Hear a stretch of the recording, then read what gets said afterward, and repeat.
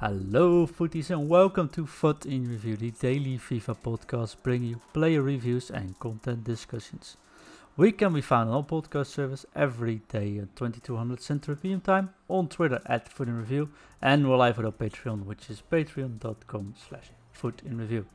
Today is August 6th, and we are recording episode 110. And don't worry, we had some long shows this week, but today is a perfect show to take along with your daily run. My name is John, also known as FUT Coaching, and I'm joined by Ingvi. Hello. Hello. But Ingvi is not alone. Our friend has one heck of a busy week, but he's back. It's Andrew. Hey guys, definitely busy week, but glad I could find some time today to join and participate. You guys have been doing a great job the last couple of days, and John, thanks. Not our FUT Coaching John, Talking FUT John. Thank you for filling in yesterday. You did a great job. Definitely, it was wonderful having more guests on. I'm liking this style, and John did great. Absolutely. We have a content-filled show. No, we don't actually. We had some people sent in that they already read all the patch notes, that we were hammering on that they probably know enough for now until they get hands on the game. So we're not going to talk about those patch notes anymore. And if you are in doubt what that all is, the FIFA Twitter and the EA Direct channel has been spamming the patch notes today every 10 minutes. So if you really want to know again, just take a look at that. But Ingvi, we do have some content today. I think Andrew wants to talk about training for a bit. Yep, we have two SBCs. The UEFA Europa League halftime challenge just dropped. It costs around 5k to do. You need minimum one player from Sevilla or Roma. You need minimum 8 nationalities, minimum 7 clubs, a minimum 1 rare player, and a minimum 10 gold players. Team chemistry minimum 85 to do that one.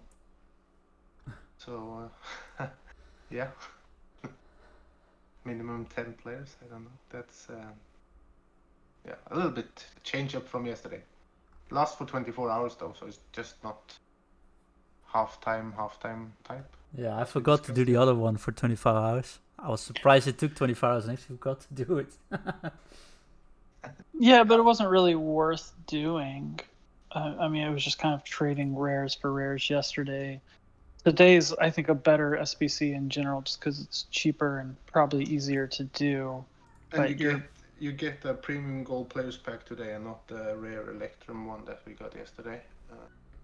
Yeah, I mean, to me, all that matters is how many rare golds are you getting in a pack. So I guess yesterday's was more valuable than today's, because what use are 9 non-rare golds except for fodder for future SBCs? Yeah, I think fair enough. You continue first before I say something. I want to talk about rewards for a second, but never mind. Should we do I can maybe just take the other SBC we got. We got an 86 plus upgrade that cost around 110k to do. You get a player pick out of 5 86 rated or higher players if you do this SBC. You need minimum 1 player, team of the week moments, or team of the season so far. 84 rated squad and minimum 50 chemistry. So doable, not too difficult, and you could pull some decent players. I've seen some good ones and I've seen some bad ones. Did you guys do it? Yeah, I am in the middle of selecting. I haven't managed to select, so struggling. Yeah, and I did it and got the 91 Shapeshifters Ribery, who is, was a good card several months ago, but at this stage of the game, he's, I guess he's still a 110,000 coin card, so it's technically I made value out of that SBC, although I don't consider him that usable of a card right now, other than he has some cool links. So if for some reason we had a Serie A objective or a French objective come out, he might be useful. Ingvi has some interesting choices, though. I think those are both exciting and very good player choices that he has. Yeah, I can choose between the future star Joao Felix, and I can select the team of season so far, Alex Tejes. So I can kind of fit both. A lot of different teams. So it's like, I have tried Felix before, and he was really fun to use. I haven't tried Tejes, but I wanted to try him before because he looks really good. So, well, I'd go with Telles, to be honest. But have a lot of left backs. That's the only problem. And of course, I have a lot of attackers as well. So, yeah. I don't think it matters much. It's just, I don't know, take whichever you want to try at least. But I know Telles you wanted to try for a long time. So Yeah, both of them are gonna be fine as picks. Value-wise, the Felix one goes for around 100k, 99 I think on Xbox. Tejas goes for 140 on Xbox. So yeah, it's not a huge difference in value, but yeah. One thing I wanted to point out here is that if you are short on coins and needing to go out and buy players for this SBC, it's out for another 5 days. It's inflated right now because it's an 84 rated squad, but the 86 plus rated players are all inflated due to the 89 plus double upgrade that required the 87 rated squad. That one expires in 2 days, and the 86 plus still has 5 days. So if you wait for that 89 plus double upgrade to expire, assuming that EA doesn't drop something similar that requires and keeps the 86s and higher boosted, you might be able to do it for a good bit cheaper than it is now. I noticed that 86s and 87s were pretty expensive because I went out and bought one player to do it just to make my life easier. But if you're tight on coins, I would suggest waiting a couple of days.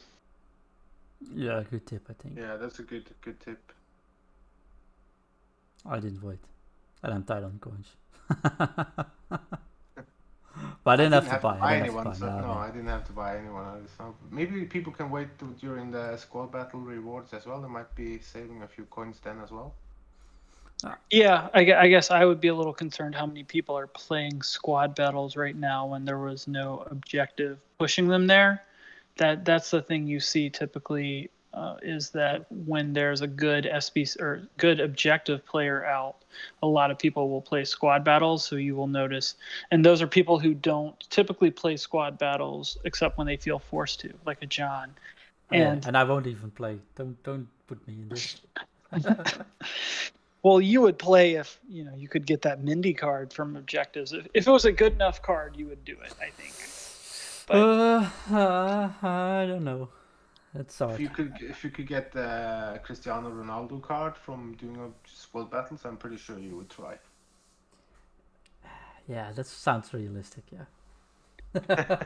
Anyways, the point in that is that's when you see an influx of cards on the market. But I think on just a regular week, there's not enough people who play squad battles. No, I think you can really see it through the influence rank the now, market.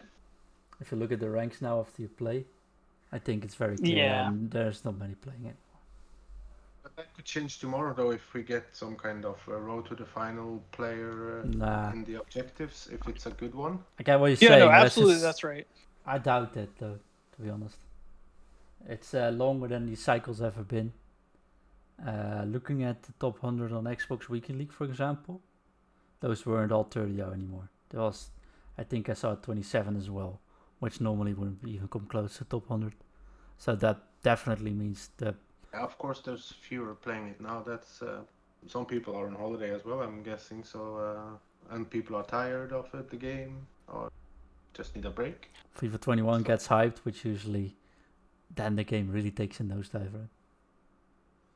Andrew, you had something to want to discuss something about trading those still?